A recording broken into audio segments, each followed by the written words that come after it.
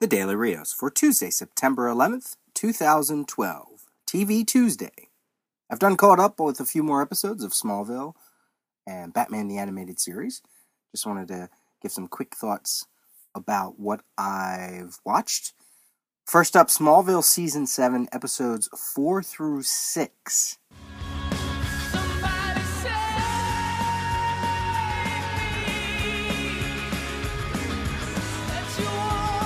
This was like meta Smallville, these 3 episodes. Mostly because they featured 2 actors who have appeared in some kind of Superman-related other media type thing, either a TV show or movie. Then you had 1 episode that really was about the Superman character, the essence, what he brings to people, what he brings to comics, etc. So these 3 episodes, watching them back to back, were actually really interesting in those terms. First up, we had episode 4, which is called Cure, and this features Dean Cain as Dr. Curtis Knox, and his initials were CK, and they were very quick to point that out as an homage to his time as Superman and Clark Kent on Lois and Clark from the 90s TV show. So he was a doctor that claimed that he could cure meteor freaks. Of course, that all came with some kind of trapping, right? There was some memory loss. We found out that the Dean Cain character of Curtis Knox was working with Lex. Then eventually we find out that there's a bigger secret in that Knox is harvesting meteor freaks, harvesting their organs to help keep his comatose wife alive. We learn that he's long-lived. He wants his wife to always be with him. He's tired of all his loved ones dying, and he just keeps on living because he's immortal. And more as I'm watching this, I'm going, boy, if this isn't a Vandal Savage riff, I don't know what else it could possibly be. And it turns out that that's what it was, and for some reason they couldn't use Vandal Savage, the name. But he's totally playing a Vandal Savage character from the DC Comics, where Vandal Savage was this caveman who gets struck by a meteor, and the energies of that meteor turns him into basically an immortal man, and he lives through various ages, and it's rumored that he was various historical figures like Genghis Khan or whatever. And Dean Cain plays up to that, the script plays up to that. So even though they never really mentioned that Vandal Savage, Knox in the show claims that he's been around for centuries. It's a great little bit of DCU continuity, especially for people who know it. And then there's the whole angle of having a Superman alumni once more make it onto Smallville. We have Annette O'Toole, who plays Ma Kent. She was Lana Lang in the 3rd Superman movie. We, of course, had Christopher Reeve, made several appearances on the show. Terrence Stamp as the voice of Jor-El. Terrence Stamp playing Zod in Superman 2. And we've had Margot Kidder, who was Lois Lane in the movies, and she played a character called Bridget Crosby. I know there's a few more, but I've always wanted Gene Hackman to come on to Smallville and play Lex Luthor's grandfather. Maybe in a flashback sequence. It's been established on Smallville that Lionel killed his own parents. It's alluded to that, and I don't know if it was ever really proven, but maybe in a flashback you could have Gene Hackman play the grandfather of Lex Luthor, or maybe even return somehow, and he never really died in the first place. That just would have been brilliant. Someone of Gene Hackman's caliber on Smallville, continuing that whole alumni legacy thing. Boy, that just would have been great. Now, there are 2 things that I took away from this episode, and that also continues on in later episodes. First, this whole idea of an immortal being outliving his loved ones. And this is something that is an idea that is starting to shape between Clark and Lana, and will especially play out in next episode. And secondly, Lex is getting more intent on having this idea that there's this menace to humans coming. Whether it's the meteor freaks, whether it's aliens, something otherworldly, not of this earth. It touched on a little bit in last season, and it's really starting to hone itself in this season, and we'll see that play out in other episodes as well. Next up, we had episode 5, which was called Action, in what I took right away as clear reference to the comic that had Superman's first appearance in 1938, Action Comics #1. It could also mean lights, camera, action, because there is a movie that is being filmed in Smallville based on what I assume is the biggest superhero in comics in the Smallville universe. It's not Superman, obviously, because the whole Smallville story is about Superman, but in comics, and it has been shown that Lex Luthor was a big fan of this comic and this character. There's this character called Warrior Angel, and the movie is being made, and there's a leading lady called Rachel Davenport that comes in to Clark's life because he rescues her, and it's pretty hilarious. She's such a bad actress. It looks to be like a horrible movie. If we were to actually see Warrior Angel, I don't think it would be a great movie. Now, within this movie, there's this whole... If you've ever seen Unbreakable by M. Night Shyamalan Bing Bang, it has this whole idea of the villain trying to find his place in the world, and the way he does that is he tries to find the hero that matches him, and that's kind of what this is here.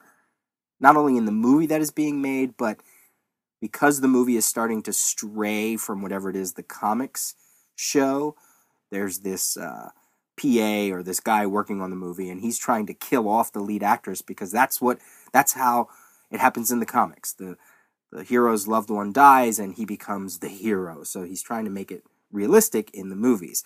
So there's this whole line that Lex Luthor quotes from the comic, I think even to Clark, where he says, "When you're destined to save mankind, you're destined to be alone." And there it is again, that theme of this season.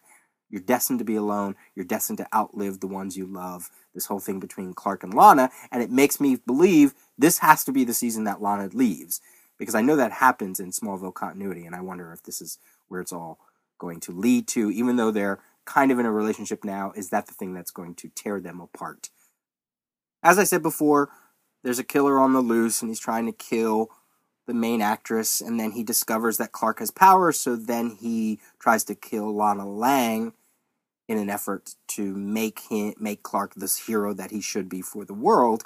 And there's a scene where they're trying to track down this killer, and Clark brings a comic to Chloe to try to track down its original purchaser and what store it came from. And wow, was that stretching the truth? I mean, I don't know how that is possible with a regular comic, but they made it happen, so that was really weird. There was an interesting scene in a comic store where we saw some JSA action figures, Hourman, Sandman, Starman, Dr. Fate. There were others I've seen listed on some Wikipedia sites. I didn't quite catch them in my initial viewing of the episode, but obviously they must be there.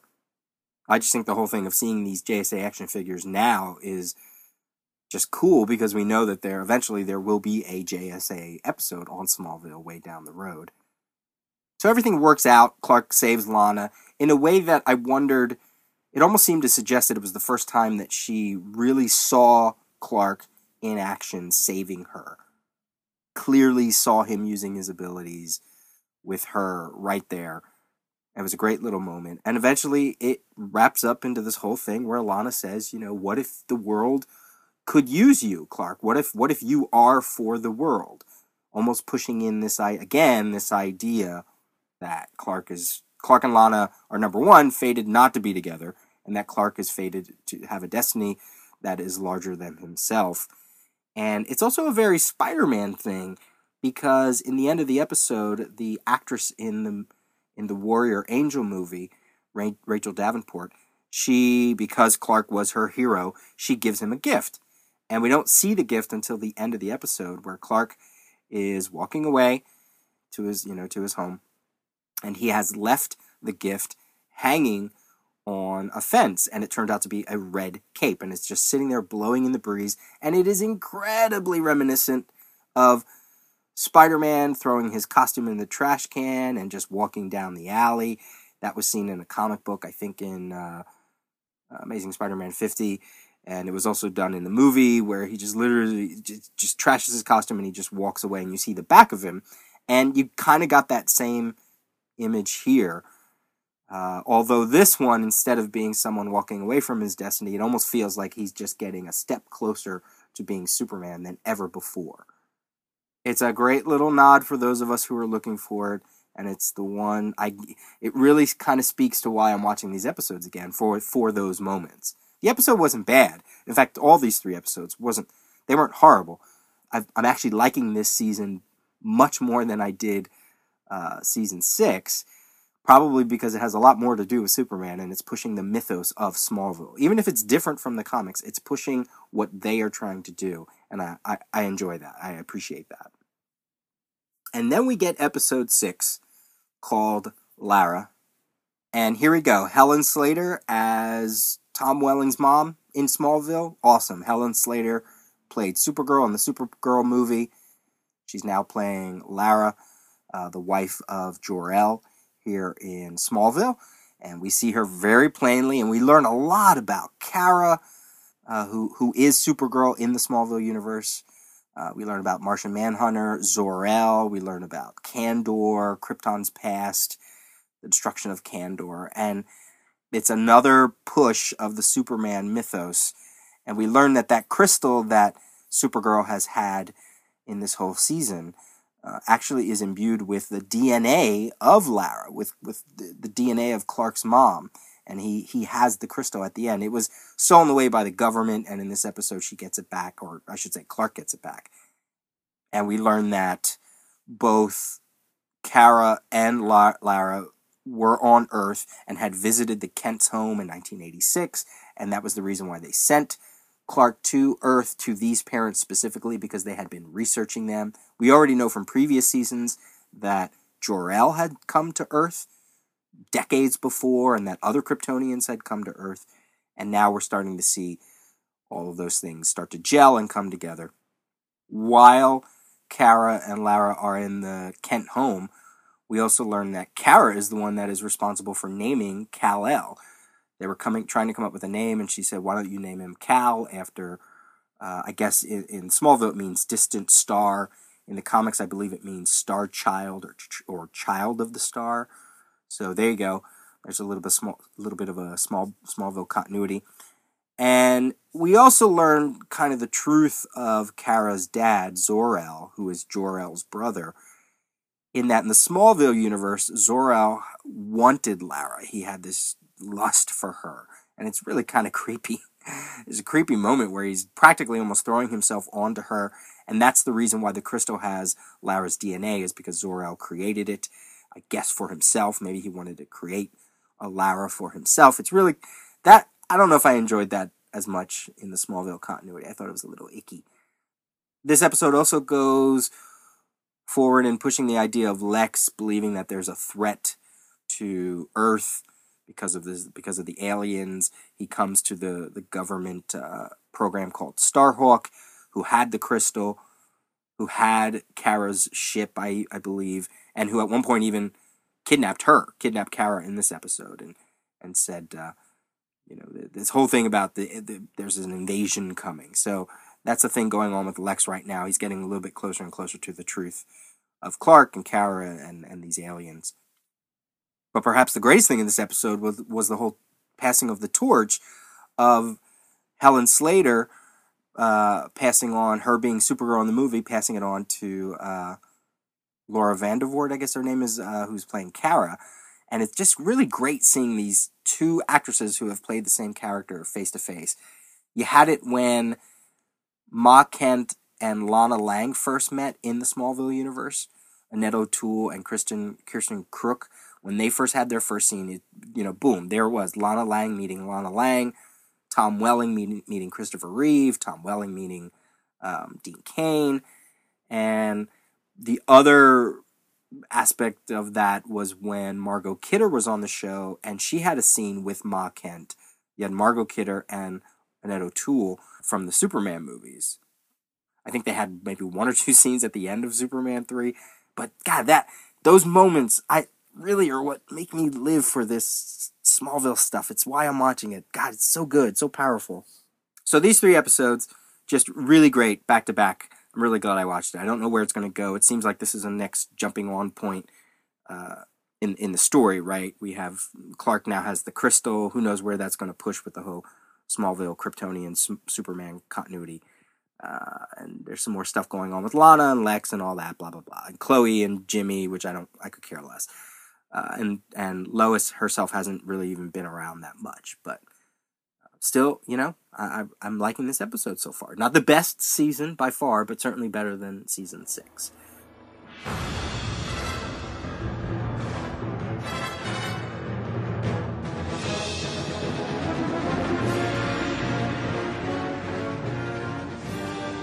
What a treat it is catching up on these Batman animated series episodes.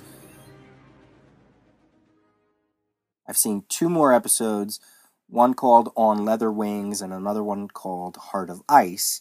Again, watching them in order of the way they were aired, not the way they were produced. So what I'm watching is basically episode 2 and 3, even though On Leather Wings is technically the pilot episode and the episode that they created to show studio execs what this series could be all about. On Leather Wings features Man-Bat. Heart of Ice features Mr. Freeze. We get a ton of Batman stuff going on in these episodes. Harvey Bullock makes an appearance. Harvey Dent makes an appearance, voiced by Richard Mall. On Leather Wings, Alfred is not voiced by the usual voice actor, so it sounds really strange, but he gets the voice actor for Heart of Ice, so then all is good. We see the Batmobile.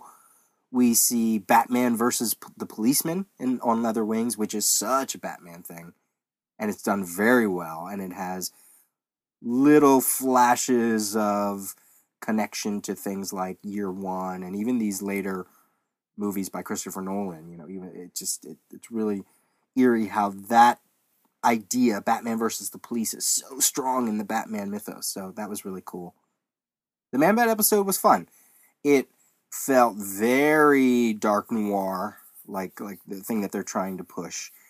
And it's trying to steer you into thinking that Man-Bat is somebody else, but then, of course, if you know the Batman continuity or history of his rogues gallery, you know who Man-Bat is, and turns out to be Kirk Langstrom, of course. And he's voiced by Mark Singer, the Beastmaster. Very interesting. Rene Auberjonois, however you say his name. He played Odo on Deep Space Nine. He was on the show Benson.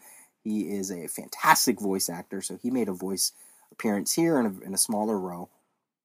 And it was good. It was a good episode. It was fairly straightforward, but as a pilot, it seemed to work. There was some humor going on between Batman and Alfred. There's even a time where, even though Batman is in his full Batman costume, he's doing Bruce Wayne's voice.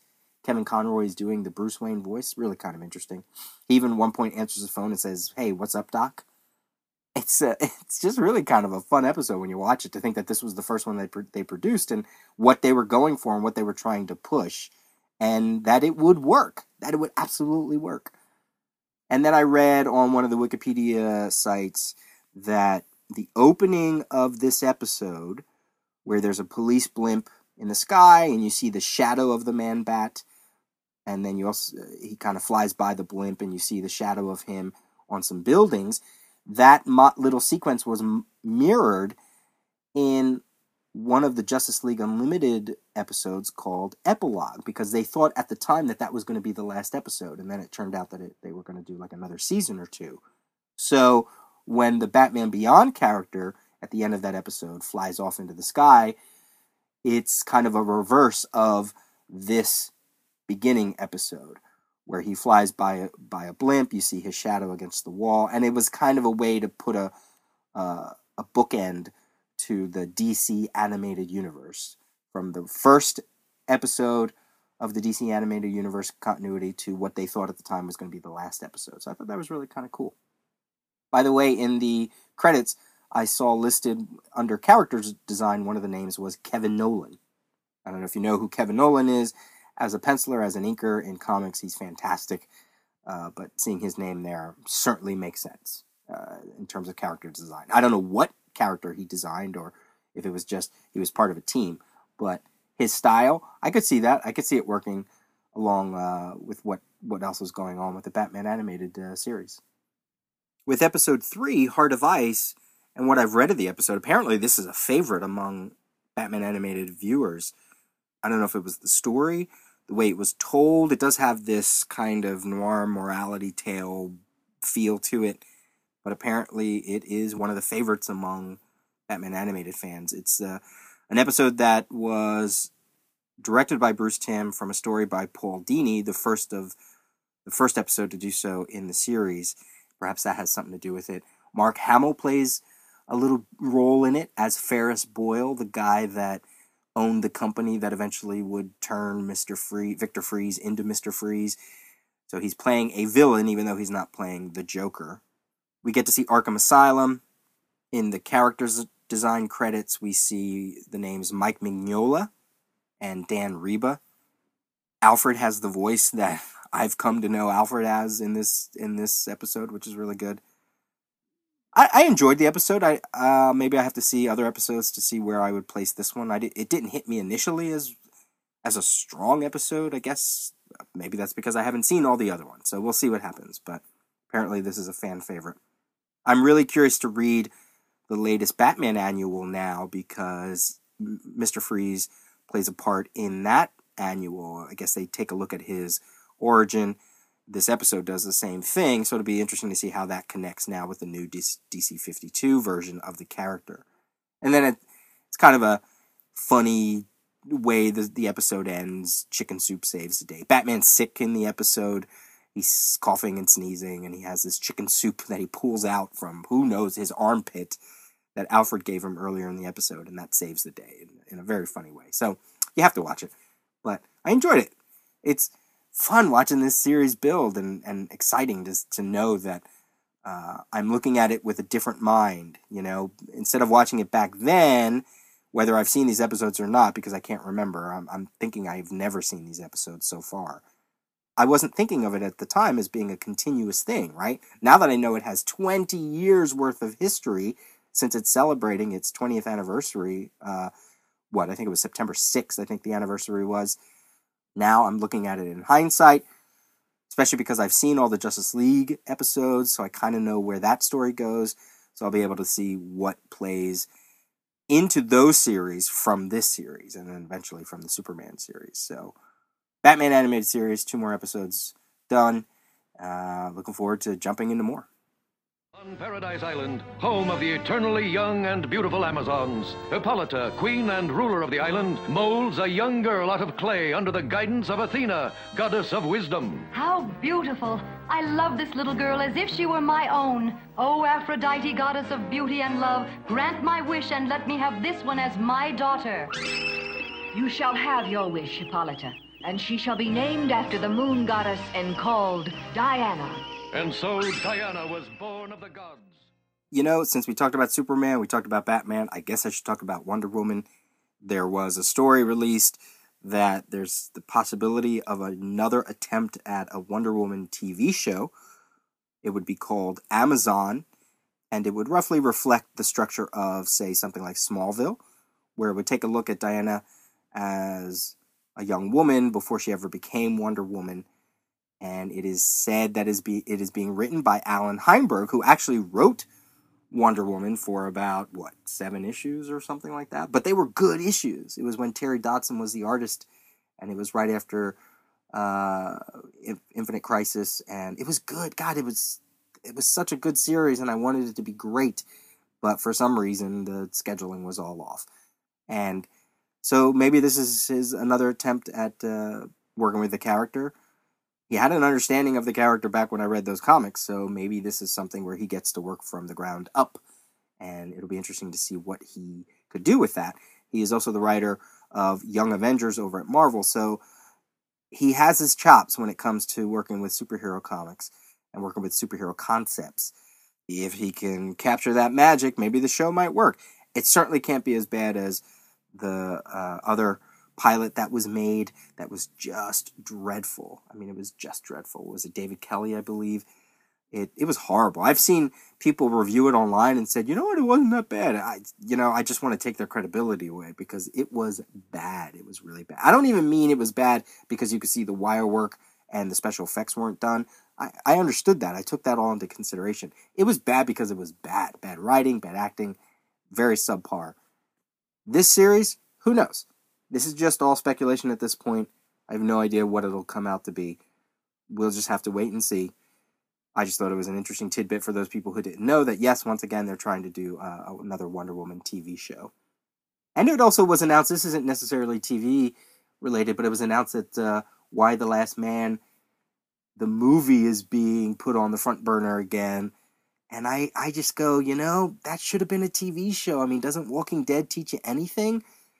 If Walking Dead could be so successful because it is a serialized TV drama of a serialized comic book, you would think Why the Last Man would do the same thing. I don't know. Are they afraid that it's too many female actors and not enough male actors? I don't get it. I don't get why they why they would think that would make a better movie than a TV show. But who knows? I don't pretend to understand their thinking. Speaking of Walking Dead, Season 3 is coming out soon, so I'm sure I'll take a look at that as well on these episodes. But for now, that's it for TV Tuesday. Thanks for listening. If you have any comments, peter@thedailyrios.com. Send me an email, send me a comment on the website, or subscribe through iTunes, and you can certainly leave a comment on there as well. All right, I will see you tomorrow.